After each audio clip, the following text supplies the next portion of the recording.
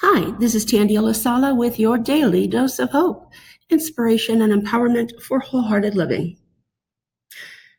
Dr. Stephen Maraboli says, "You were put on this earth to achieve your greatest self, to live out your purpose, and to do it courageously." Remember that sometimes when we're going through the most difficult times of our life, that is where our purpose unfolds. That is where we realize that we're here to teach others or to focus on a particular thing. So what is your purpose?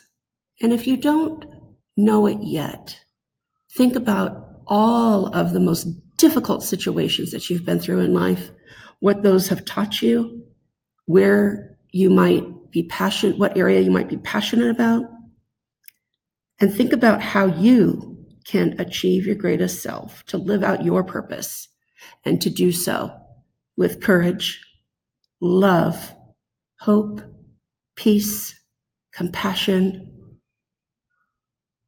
and resilience. To get your daily dose of hope via email, head over to bit.ly/DDO hope. That's bit.ly/DDO